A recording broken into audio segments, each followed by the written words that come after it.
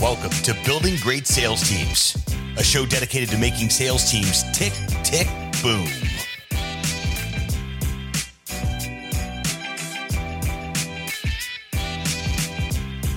Great sales teams are not recruited, they are built, block by block. Let's get to work.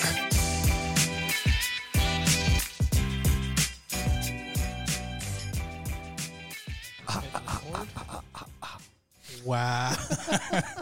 And so that's how we're starting the podcast today. No, but for real, how you guys doing? Good morning, noon, and night.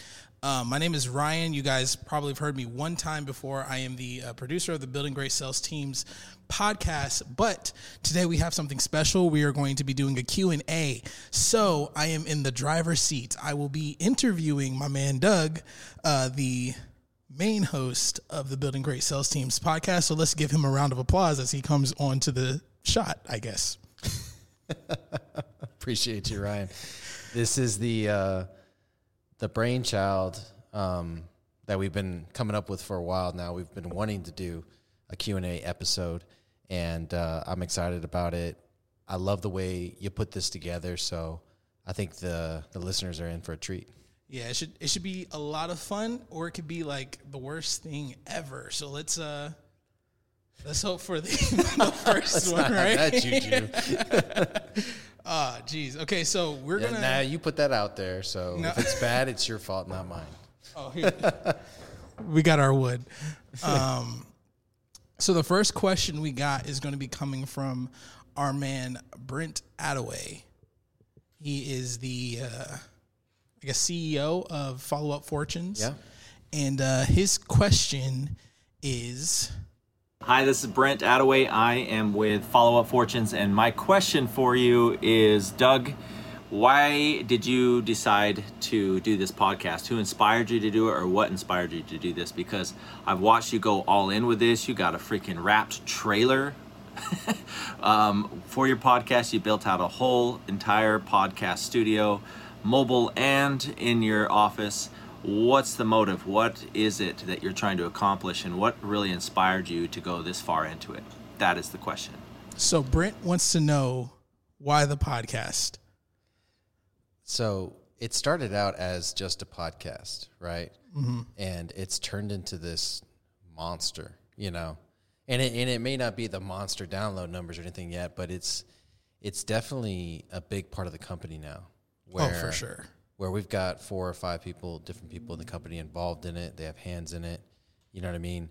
And so the reason that I started it is because it's part of the program that I'm paying for, which is Apex, right? Mm-hmm. So with Apex, you get access to building your machine. And one of the steps in building your machine is to start a podcast. The whole idea around a podcast is to build authority, right? And, my authority is in building sales teams. So I did the podcast around that. And so I started having guests on, and I just got super passionate about it. You know, I really enjoyed it. I really enjoyed having the conversations and then seeing the impact that it had. You know, immediately week 1, first episode, had a bunch of people listen to it, loved the Kodak episodes, got a lot of great feedback there. So it's part of building your machine, building your authority, and then that allows you to gain clients, right? And so there's 2 parts of this too. There's getting clients through the podcast. There's qualifying clients by sending them the podcast and saying, hey, listen to these few episodes, let me know what you think, and you're building an authority along the way. And then there's the clients that you've already gotten through it or already have, and the podcast is a value add, right? So I have a consulting package where I'll basically build you a sales team from scratch, right? Right. And part of that consulting package, I'm going to put you on the podcast as an example of my work, basically. Yeah. And so that gives you as a client exposure, and then as well as it validates whatever you're doing, whatever your product is, it validates you. I mean, what do we know about press? What do we know about being in the news? Is whether it's good or bad, it's good. No, there is no bad press. There is no bad press, exactly. So if you, as the product provider and the client of mine, can send this to your potential clients and kind of, hey, check it out, I was on a podcast, whatever the case is, however it relates, comes up in conversation, or your follow-up process, that's going to validate you as being an authority in your field because you're on a podcast talking about those things. Right. And one example of that we had in the podcast trailer, because he did bring that up, we have a podcast trailer that you guys seen, was Brent Knott. He came on, he was one of your client or your first client. Yeah. And he came on, he was able to share what you had taught him and how that has helped his business. And we also got a lot of more tactical information out of that as well. Right. Just by one, building those connections, one, adding that value to somebody else who in turn could come onto the podcast and then share the value that they gain from you, and then add value to the listeners who may not be ready to start building that sales team just yet. Yeah. So that brings up a good point. The value that Brent added to the podcast himself. And that's also a form of free consulting. So you think about these people that you want to work with, maybe you can't necessarily afford to work with them, right?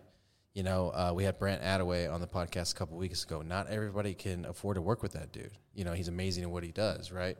And so whenever that happens, you can reach out to him and say, hey, I want to bring you on my podcast. You can talk about this subject. You can further your message. You know what I mean? You can dial in what you want to talk about. And at the same time, though, I get to ask the questions. You know what I'm saying? Right. So I'm going to ask questions that I would in a consulting call. You know what I mean? Exactly. So you get free consulting. That was probably one of the funniest things that Thomas Keenan told me about, you know, having your own podcast is you get free consulting. And then beyond that, there's relationship building. So, you know, me and Brent Knott have a great relationship. You know, we started out as both being in the RBO mastermind, and then it went from there to him being a client. And now he's been on the podcast. You know, I've sent him several deals since then. So we are building this great relationship that I know is going to last for hopefully the rest of both of our lives, you know, whether it be on a friend level or a business level. So podcast is great for relationship building. And, you know, fortunately and unfortunately, fortunately for the listeners, unfortunately for my business, if I have a choice between building out an SOP for a piece of my business or jumping on and getting a guest on the podcast, and I'm going to do the podcast. I have so much fun with this. You know what I mean? It's like the podcast has become my new hobby. I used to play rugby and hit people. Now I jump on. Now you just talk to people. Jump on Zooms and in-person recordings and talk to people. I talk out my feelings instead of hit them. Right. And so that can be the downside is it is addicting. You know, we're doing 3 episodes a week now. Yes, we are. I could long-term, you know, maybe after another 10 years, I could see a career in podcasting. You know, a straight up building great sales teams is its own show. You know what I mean? And we make money on the podcast straight up. It's not, you know, a client deal. It's not a authority deal, any of that stuff. It's, you know, our business is podcasting. So that would be awesome. Because that's definitely something that I've always wanted to do is just like work in audio for a job, which I do now. I just do a lot more admin work too. Right. So we'll see if we can bring that 10 you work years. For a small business owner, man. All right. So I hope that answered your question. Number one, podcasting, you help build your machine.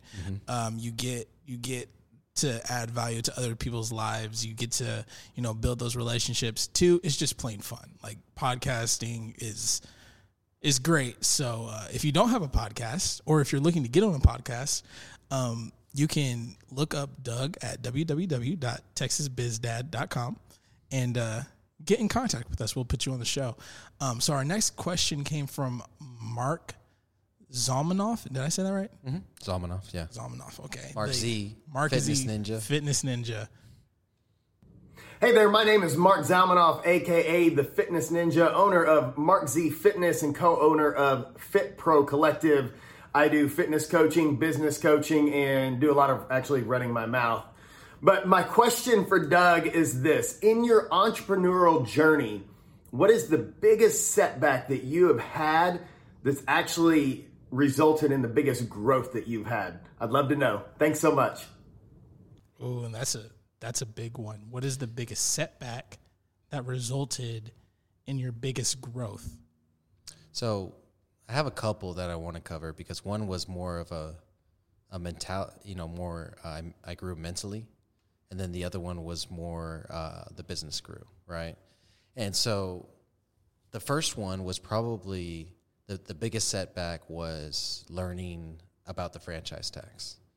So the franchise tax in Texas is a tax that is applied to your business, and I'm going to misquote it, but that's fine. This is not financial advice. It's applied to your business when you get over, I believe, $2 million in revenue, straight up revenue. It's like 1.8 or 2 million, something like that. Hopefully they've raised it, but it's a straight up like, hey, you're doing business in Texas. You made a lot of money. So now we're going to tax you, a franchise tax. So I'll never forget the franchise tax was $25,000. Okay. This was back in 2014, the first time I had to pay it. And now I just know I got to pay it. Right. Well, I got the bill in the mail, and like, most entrepreneurs do, we go back to running our business and forget about it. And then I got another bill in the mail. And then about 90 days after the first bill, they locked my bank account. Oof. So when it comes to most bills, they can't touch your personal finances, your business finances or anything. Not when it comes to taxes. They'll go right in there and take your money. So they zeroed out our account, and then they sent our account negative. Like, I think with fees and everything, it went right back to like $25,000, right? And, I was operating on razor thin margins back then. So, they maybe got $5-6 grand out of the account, and then we went negative another $25 grand, right? Jeez. So that's when that's when some entrepreneurs or some business owners give up. Mm-hmm. Bank account's negative, can't make payroll, you know what I mean? So what am I going to do? And now my AT&T payments, or my client payments are going into that account. And I don't have enough time to call them up and say, hey, redirect the payments because I'm not going to be able to make payroll. So that week that happened, obviously I pulled from personal funds. I think that week payroll was probably 38 to 40 grand, right? So I pulled from personal funds. I took out a payday loan. I borrowed money from family. I mean, I did everything I could, and I made payroll that week. That was just to get through that week, right? Right. And then after that, it was redirecting the payments, getting them into my personal account, writing checks. It was just all these things I had to do to keep the business afloat, keep the business running, redirecting charges from, the automatic accounts, all this crazy stuff. And I think I was just in crisis mode. I was in, I'm a wartime general, so I went into action. And when I got done with it, I looked back at it, and I got the account back positive. I paid back the 25 grand. I got the account back positive and started running everything through my operating account again. When I looked back at that situation, I was just like, if being negative 25 grand in my operating account and not being able to make payroll didn't stop me, nothing can. Yeah. So from then on, my mentality was the only thing that can stop me from being successful in this business is me. It's just the man in the mirror. And then it was a very extreme ownership situation where now moving forward, everything, rose and fell on me. So that there's a lot of power in that, once you realize that. So that was the mental one. Now, as far as the business, I've been an AT&T dealer for 12 years now. I've done AT&T door-to-door for 11 years. And then what happened about a year ago, post-COVID, we were running our door-to-door campaign, getting it back rolling and everything. And I'm looking at the campaign as a whole and the margins involved with it. And so the setback is that there wasn't a lot of money in the campaign anymore. Right. Things were changing with the client. Things were changing with the marketplace. It wasn't the hottest product on the marketplace anymore. So the setback is that this is a business that I've been able to rely on to feed the business. 70 to 80% of our income has always came from AT&T as a client. And so it was kind of, since then we've been winding AT&T down as a client because the margins just aren't great anymore, right? And so we switched from a door-to-door model to a referral-based model, which, put kind of the power in the salespeople's hands to manage the relationships better, and then they would make more money. And then all of a sudden our salespeople were all making six figures, right? Because it was referral-based. They managed referral relationships versus going and knocking on a door. And the referral relationships came from things like apartment complexes, home builders, real estate agents, right? And so now they were all six-figure producers, so we could recruit for six-figure producers. So it leveled up our AT&T campaign so much. And then when we started the solar campaign, they were pretty equal campaigns, especially when you get into the closers on the solar side and the area managers on the AT&T side. They were somewhat equal campaigns, so there wasn't any envy going both ways. And I feel like, although now we only have 20 plus people in the company, 25 people in the company, and before we had 100 plus, now the income the income average of those 25 people is around 60 or 70 grand versus before it was like 30 or 40. You know what I'm saying? And that's a big jump. Yeah. And that's from like 2 years ago. That's not like you can't blame inflation on that one. Right. So that was probably the biggest setback, and then growth from that on the Argenta side of the business. And then shortly after that, we lost our MDU director to a lack of core value alignment is what I'm going to call it. Very political. Yeah, it was scandalous for sure. So we lost our MDU director.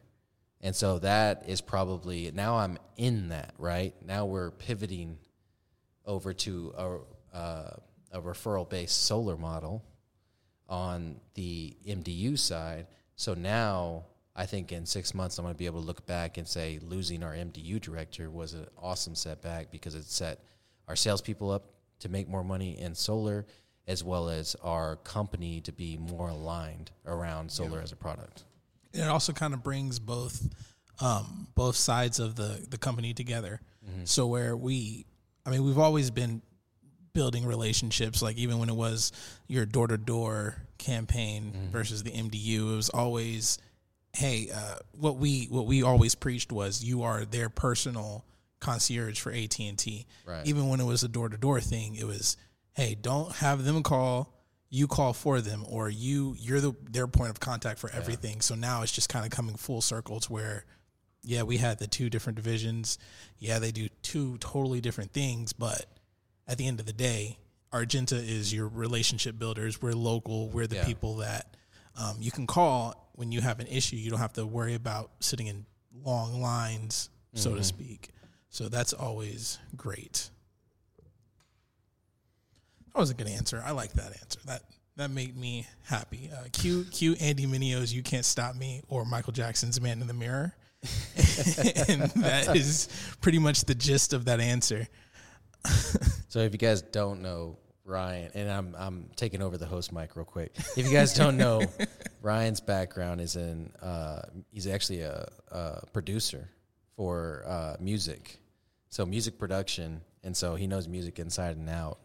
And it's fun to listen to you and Carl get into all your debates and stuff. And then me and you. Yeah, oh, yeah. That's a whole nother podcast. That's a whole nother episode. Yeah.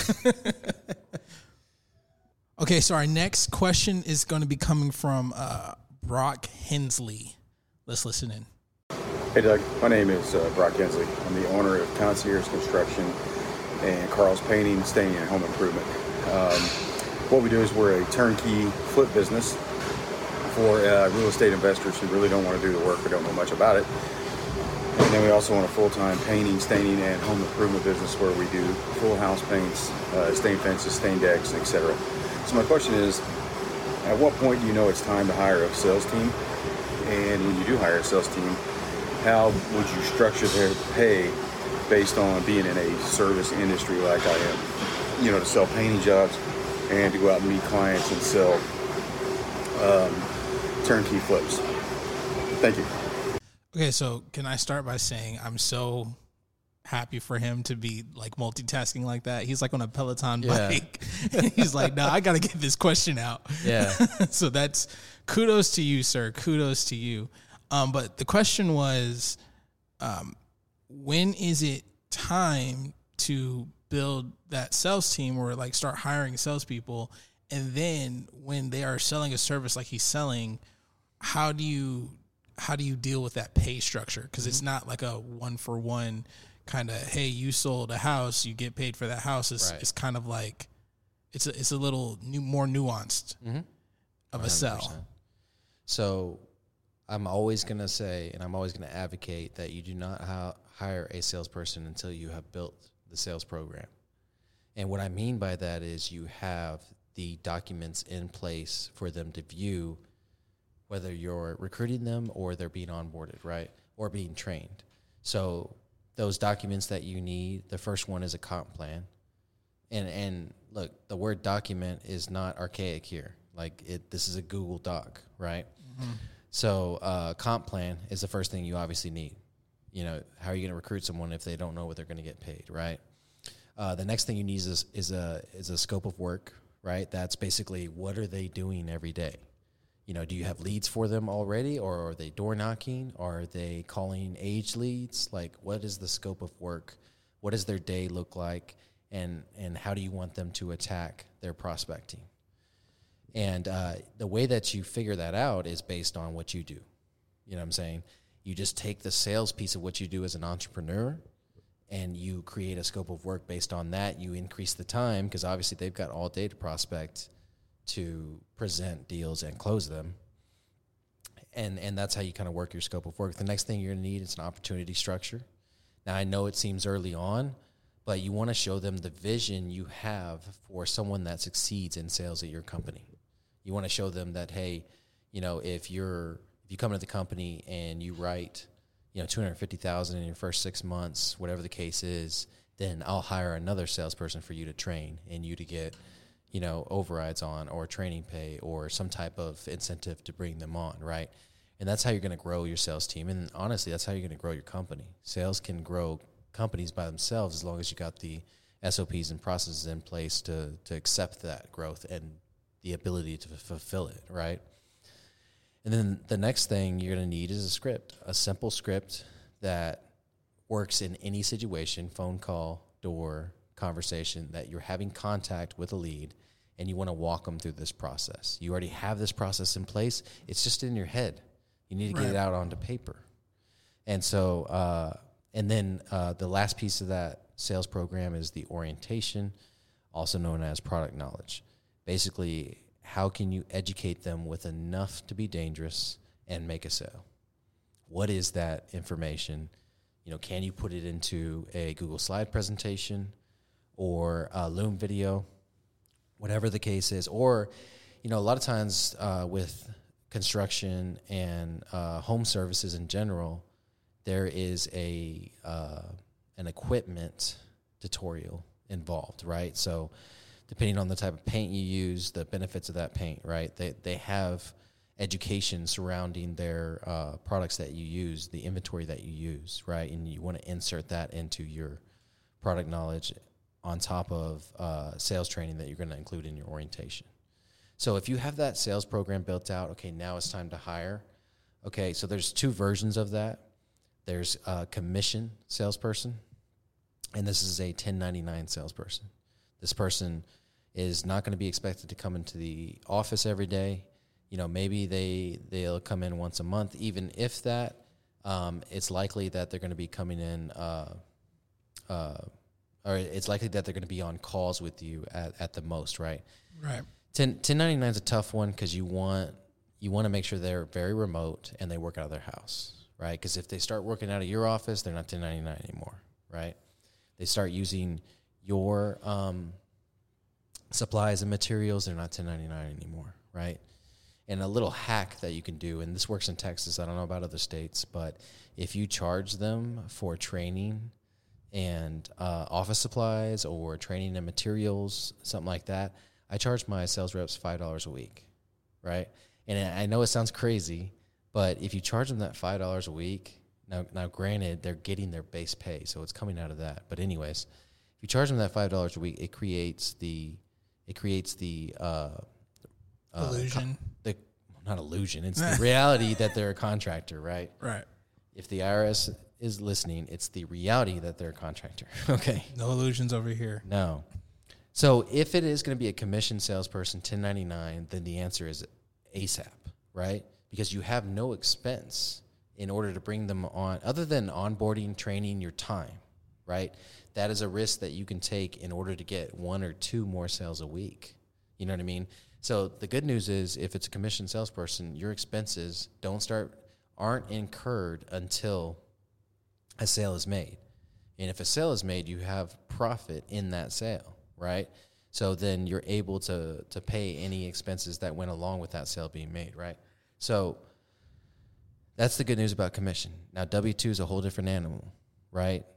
And typically you want it to be W-2 when you have to train this person from scratch. You hire them when you can afford their base pay with the income you have in the company right now. All right? Okay. You need to be able to afford their base pay with the income you have in the company right now, and then you can hire someone. And we can get into how you structure pay based on that. So I had a follow-up question with that. So like when you're saying their base pay, are you talking like for the full year, or is there like a time that you think it would be? So like a 3-month base pay, or how do you? So when you look at your monthly gross profit, that there is enough in that you're comfortable giving away, you know what I mean? Let's just say it's $2,000 a month. Say it's $3,000 a month. You're making that, it's left over, you're keeping it in the company. You've got your salary. Your salary should be separate, right? It's left over in the company. You're keeping that. You're putting it back into the company, whatever the case is, right? You've got a balance there. That's when you know, okay, I can afford this, right? And that's the tough thing about W-2. You know, you're taking on employment taxes. You're taking on all these things. So you got to make sure that it's like whatever their base pay is going to be plus like 10%, just to be sure. So once you have that in place, how do you structure the pay, right? So this is commission or W-2, doesn't matter, because typically when you do a base pay, you do it against commission, right? So let's just say you're paying them $500 a week. You don't expect them to hit their base. They need to be hitting their commission, right? So it's base pay against commission, which means you either get the base pay or the commission, or there's base pay plus commission, right? You've already put in that base pay aside, so now you're going to give them commission on top, right? And so the way you structure that pay in general is 60-40 early on. You want to leave yourself some room to adjust the compensation or give bonuses or incentives, or, you know, maybe you're doing like a gas allowance or something like that. So, and what I mean by that is that's after materials, that's after the job, right? Before you start incurring expenses like rent, office supplies, you know, your back office labor, right? So if you look at the job by itself, you isolate that job by itself, and you're making, let's just say, $1,000 on that job, then the salesperson's commission should be 60% of the profit from that job before you start incurring the back office expenses and or that's it. 60% should be for the sales program, right? Not the salesperson, excuse me. The sales program, okay? And that's what you should be spending on that, and then 40% goes to the gross profit. That goes to the company. That pays, you know, your back office people. That pays the rents and all that kind of stuff. You know what I'm saying? Yeah. And so that in general, when you're dealing with construction, and then that's how I operate on the commission side too. So if AT&T pays me $1,000, this may make it easier for someone to understand. If AT&T pays me $1,000 for a client, then I'm spending $600 on the sales program and the people in it, right? And then I'm spending $40 or $400 on my back office and any office supplies, expenses, stuff like that comes with that back office, right? Right. And so that's kind of how you structure it. And then once you dial it in, and you get really good, then you can go to a 65-35 split. You know what I'm saying? But your profit is going to come from that 40. Yeah, that 40, exactly.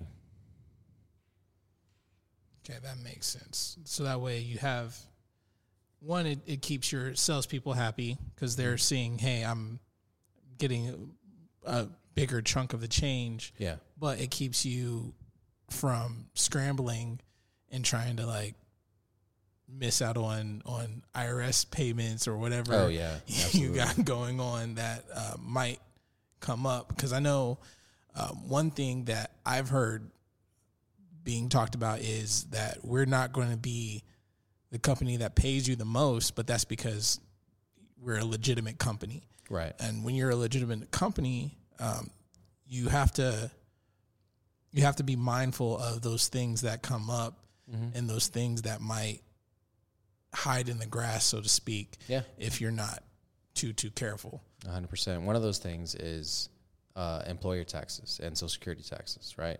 So the things that you're responsible for, I think it comes out to 6.8%.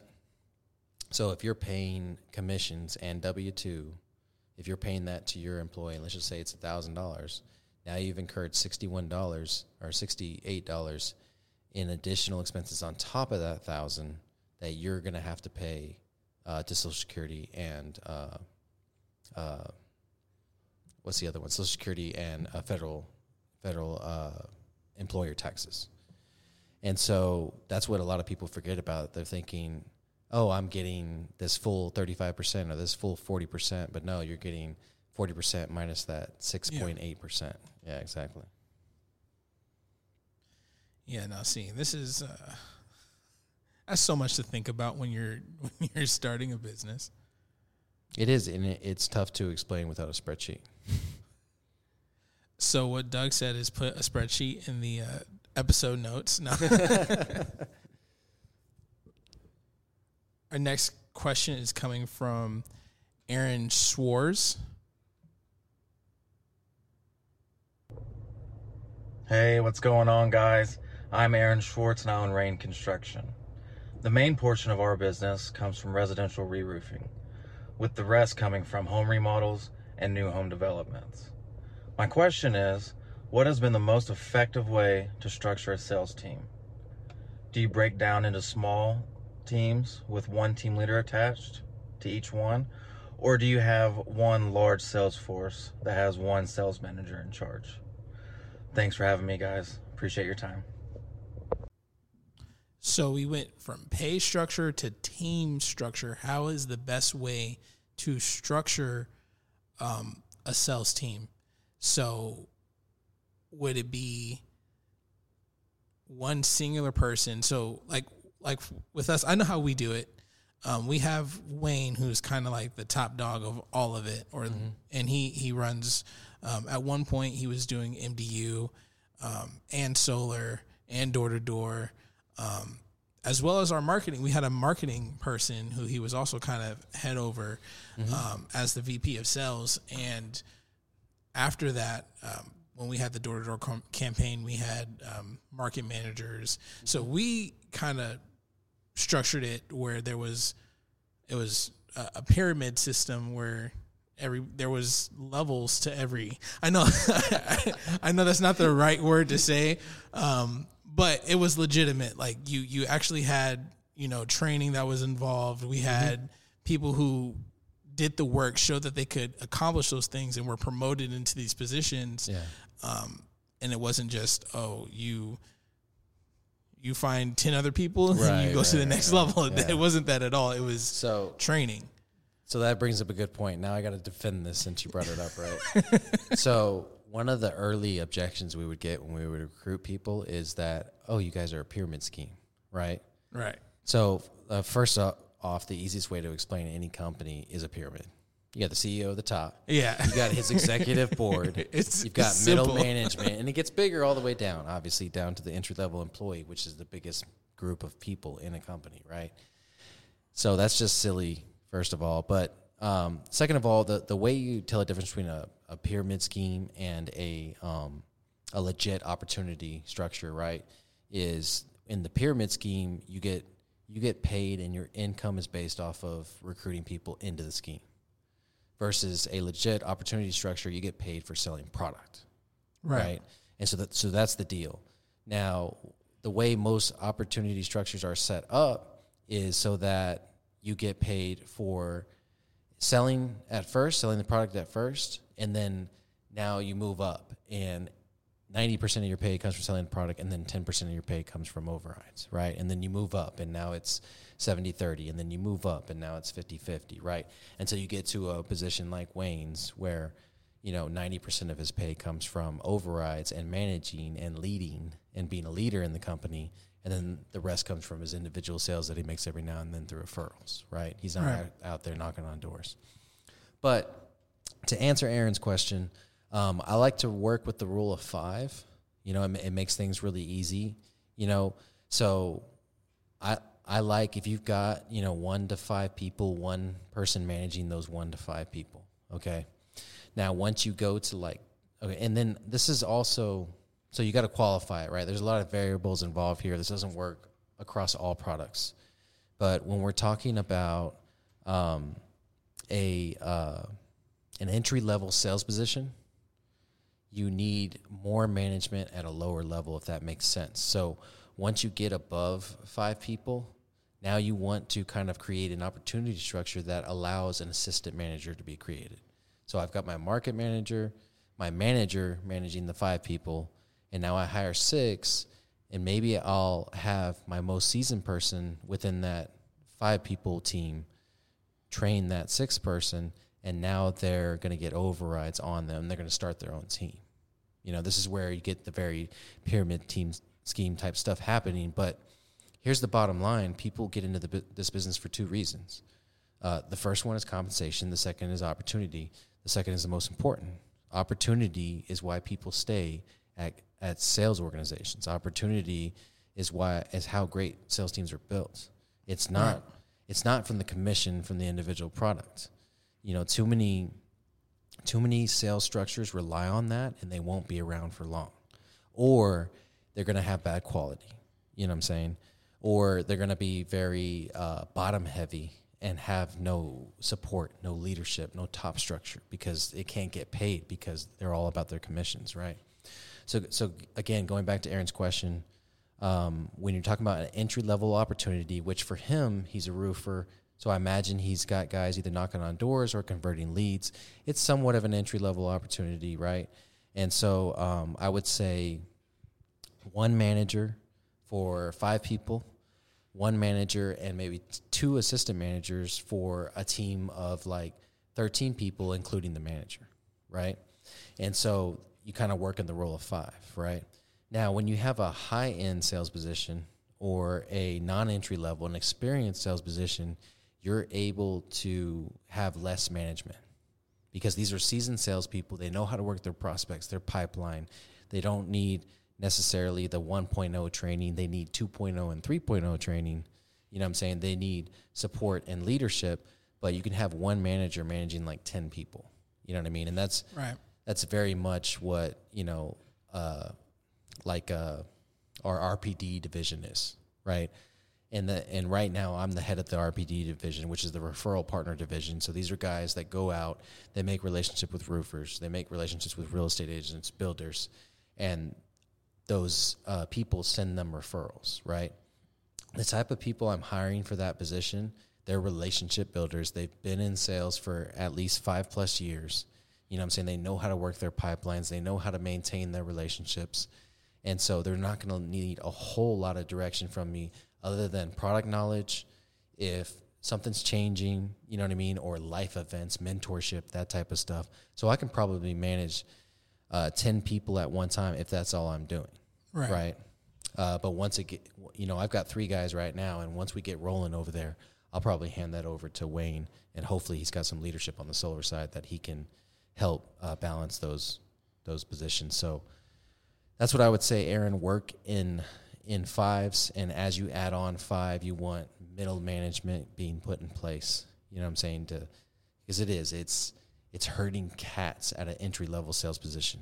You need to be having conversations with them daily And then they need to be having meetings daily. You know what I'm saying? It's daily accountability on the entry-level side.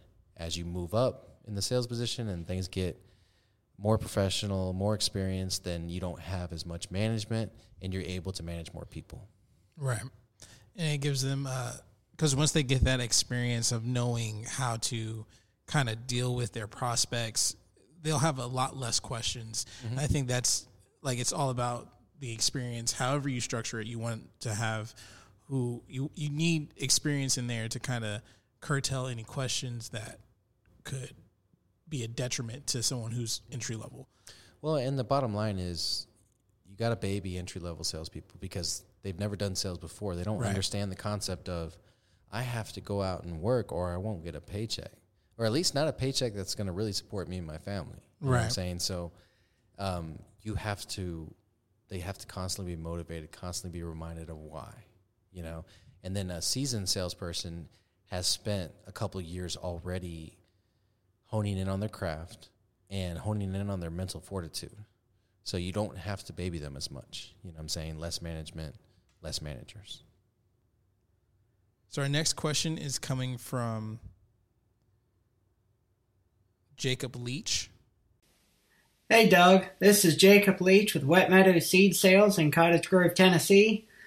I wanted to come on and ask, at what point as an entrepreneur do you decide to pivot into a different field or a different industry or move into a lateral position type in your own current market, just if you're running into a ceiling for margins and or not being able to push your limits any farther than you already have in your current industry? At what point do you make that switch? Do you make that pivot to move forward, or to just change and say, okay, I'm beating my head against the wall and not going anywhere with this? Anyway, can't wait to hear your feedback. Thank you, sir. So, he's asking when is it the time to kind of change course, kind of pivot? When is it that you've hit the glass ceiling? And I'm saying glass, kind of how he worded it. It was more like a concrete ceiling. I'm saying glass because I personally don't think that there's ever a time where you're ever going to be really stuck in something.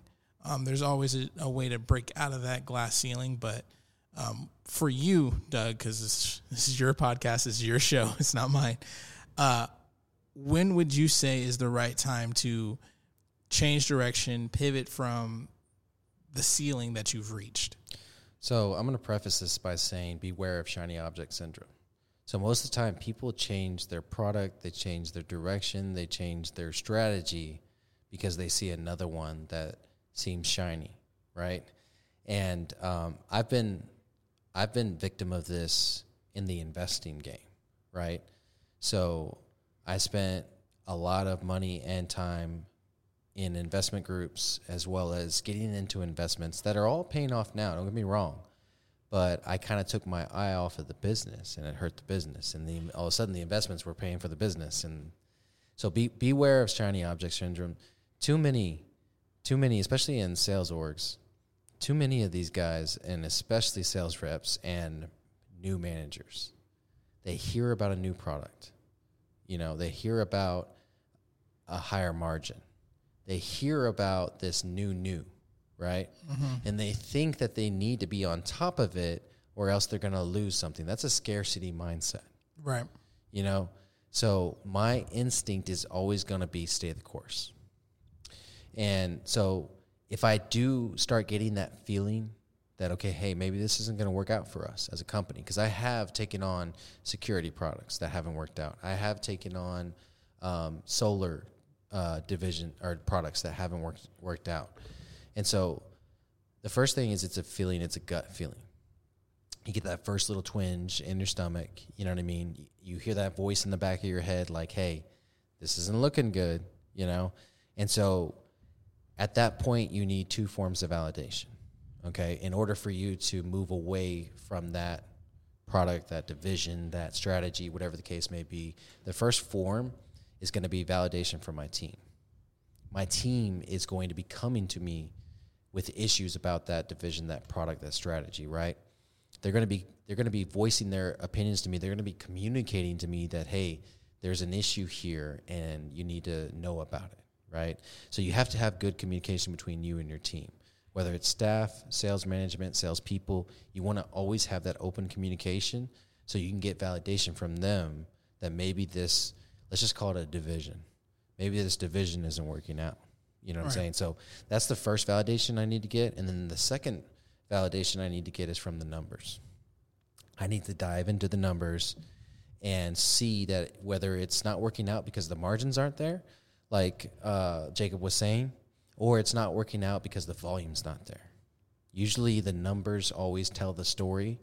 And again, you want to see it through. You want to give it at least 90 days before you make a big decision like that, a big pivot. Because when I was a younger entrepreneur, I would see a P&L and something wasn't working out, and boom, I would change it right away. Instead of, like you said, breaking through that glass ceiling, which I know that terminology isn't right, but still it makes sense, concrete versus glass, if we're not talking about discrimination, right? Right. So breaking through that glass ceiling, you can do that oftentimes when you stay the course, and everybody around you is jumping ship, and you stay that course. All of a sudden, you're the only one in the market for that product, right? And so at that point, all right, it's a gut feeling. I've gotten the validation from my team. I've gotten the validation from the numbers. And now I need an exit plan, okay? Because the worst thing you can do is change things on your salespeople, on your staff, on your executive team, is change things on them without a plan. You know, you need to have an exit plan in place, or we're switching products, and this is why. You know what I'm saying? Like you need to have a full-on sales presentation for your whole company so they can understand why you're making this change, and you're still going to have some people pissed off. You know what I'm saying? It can make sense nature. From A to Z, but you are changing something, and human nature does not like change, which is why entrepreneurs are so few and far in between. True entrepreneurs are so few and far in between because you have got to be able to pivot. So that's kind of my answer on that, Jacob. Beware the shiny object syndrome. It's a gut feeling. Then you get the validation from your team and the numbers, and then you put together an exit plan. Awesome. And our last question of this particular Q&A comes from Scott Conway. Hey Doug, Scott Conway here, head of sales and operations at LGG Media. We are a pay-per-click, meaning search engine marketing, but also social media marketing and telemarketing, performance-based marketing agency. It's Hyro certified, and wanted to know, what do you love to do? What are you great at doing? And then how is it that you make processes and procedures around that? Because oftentimes these things don't necessarily come naturally to us. So this is all about you, Doug. What do you love? What are you good at? And how do you share that vision with the company? So, yeah, I love this question because it's going to be about mindset, and it's going to be tactical on the back end. So what do I love to do? I love starting things, right?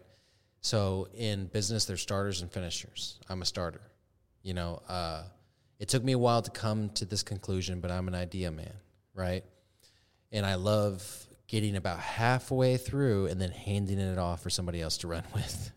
Because at that point, I'm bored. Let's be honest. So straight up, I'm a starter. I know it. I love it. And that's why, like, I love the podcast, because you're starting a new conversation, a new relationship sometimes with every episode, you know?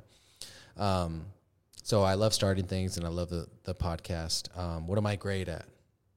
I'm great at building great sales teams because I've been doing it for 10 plus years. You know what I'm saying? And so through that, I've developed Kodoc, and that is an SOP in itself. That's an auditing system against those sales teams to make them great, right? So that's what I'm great at. And then the last question is, how do you build processes and procedures around that? So I'm going to go high level and start with I work in the EOS system. You know, that's the Entrepreneur Operating System. It was developed by the author Gino Wickman. And if you haven't read Traction. You know, you got to understand the visionary integrator role. So because I like starting things, that puts me in the visionary category. You know, I come up with the idea, I come up with the plan, maybe some of the systems, you know what I'm saying? But at the end of the day, the integrator is going to coach those to execution, right? And so I'm a visionary. Wayne is more of my integrator. He's the coach, right? And then I've got my staff under that, and we all work on the EOS model, and we use a software called 90. And so Scott was asking about, you know, processes and procedures. So 90 outlines the hierarchy of the company, who's responsible for what department, and you see it all visually. So that's the first way that I do it, is visually, right? And then the second way, and I have my whole team redoing SOPs right now for this, is written, right? So a step 1 through 20 on things like payroll, or things like recruiting, or onboarding, offboarding, visual. And then the last way that we do our SOPs is through Loom. So we're doing a video presentation basically of the SOP being done in real time. So it can be trained on, it can be executed on, plug and play. Somebody gets hit by a bus tomorrow, we can replace them the next day, and they can just follow the SOP, right? That's a cold way to think about it, but it's the way businesses. It's the way businesses run. You know what I mean? If you aren't prepared for anyone on your team or yourself to get hit by a bus tomorrow, you know, your business isn't ready for all the things that can be thrown at it. You know what I mean? And so that's why systems and processes are so important. And I know Scott's a beast when it comes to those things. He's got some amazing things cooking up. So definitely go check him out. But I appreciate the question, Scott. Hopefully that answered a lot of it there. Yeah, I definitely think it did, because one, it's refreshing to see someone lean so far into something that they love to do. Mm-hmm. So if you love building great sales teams, and you take that time to build processes around building great sales teams, it definitely gives other entrepreneurs and other, you know, listeners to this podcast a way to see, hey, it's okay to love what you do and do it well, and there's a place for it. Most people, myself included, will kind of put a back burner to the stuff that they love to do because they feel like I need to sacrifice my great for good right now. Mm-hmm. And so I think this was a great question because it definitely brought out that you don't have to sacrifice your great, just be able to share your great with others. You know what I mean? Well, and yeah, you don't have to, right? But if you're just starting out, say you're a brand new entrepreneur and you love being a starter, but you can't afford to pay a finisher. You know what I'm saying? So that type of stuff happens, you know, or maybe you're a few years into it and you can afford to pay a finisher, but not without paying them more than you're getting paid. Right. You know what I mean? So it's like there is going to be a sacrifice along the way, one way or the other, you know. And I think the reason I have so much peace of mind, even when the cash flow's negative or, you know, we're not knocking it out of the park in sales, is because I'm willing to sacrifice these huge profits or these huge commissions because I want to work in my zone of genius. You know what I'm saying? And I feel like the longer I work in my zone of genius and the longer I sacrifice income for that, then the bigger what I'm building is. I spent the first 10 years in business going after the income. You know what I'm saying? I proved that I could do that. I did that. That was fun, but it also made me somewhat miserable. You know what I'm saying? You do that for so long. As a new entrepreneur, you start out, you do it for a few years, and then you immediately delegate it. Okay. As soon as you can afford to, because you know what makes you happy. Right. You know what I'm saying? And so I'm in that zone right now, especially with our RPD division. You know, I haven't talked about it a whole lot, our referral partner division, but I'm excited about that, developing everything for it right now. And I'm in my zone of genius, you know. And so, and then I get to hand it off to Wayne when it's all packaged and done, and you get to start and then not finish. He does though. He'll take something that I've put together and then he'll light a fire under it. You know what I mean? That's what he did with solar. You know, and so it works for us. That's the visionary integrator, 100%. Yeah, you guys make a great team, and I feel like you need to get Wayne on the podcast more. No, Wayne is great. Did he promise you a bonus or something if you said that? You know what? He might be sliding me something under the table. I don't know. No, Wayne is great, and you guys are great. I appreciate you having me on for this episode. It was a lot of fun, and since I am you, I guess I have to end it with the what legacy are you trying to know? Oh, shit. No. We don't have another 30 minutes, do we? Okay. No, we don't. But how can they reach you if they want to connect with you, possibly for consulting? Maybe they want to ask questions and be on the next Q&A for Building Great Sales Teams. Where can they find you at? Yeah, so we're going to start coming out with these Q&As every 2 weeks, I think, is the goal that we're going to do. And so once a week, we're going to put it out there in the Building Great Sales Teams group, as well as Sales Talks with Sales Pros. And I think there's a few other groups we're going to put it out in. And then also, obviously, on my personal page. So if you want to submit a question, no matter what it is, we're going to try to categorize them on a bi-weekly basis. You know, so the next one I want to do is around recruiting, a recruiting Q&A. So if you have a question you want to submit, just go to txbizdad.com, and that's going to have all my socials on there. You can submit through Facebook Messenger, Instagram message, TikTok, LinkedIn. I got them all. And you can message through there, and then my assistant will reach out to capture the video from you, and she organizes everything so that we can do this episode just like this. And make sure your makeup and your hair is done, because mine is not today. But yeah. So Texas Bizdad, TXBIZDAD.com is going to have all of Doug's socials on there. So if you have questions that you would like answered by Doug on the Building Great Sales Team podcast, feel free to reach out to us there so we can get you on the podcast. We can get those questions answered for you, and also give you a little shout out so we can, add value to your life as you add value to others. So thank you very much for joining us today, and you guys have a wonderful time. Let's get building. That's my line. Thanks so much for tuning into this episode of Building Great Sales Teams. We sure do appreciate it. If you haven't done so already, make sure you're subscribed to the show wherever you consume podcasts. This way you'll get notifications as new episodes become available. Remember, great sales teams are not recruited. They are built block by block. Until next time.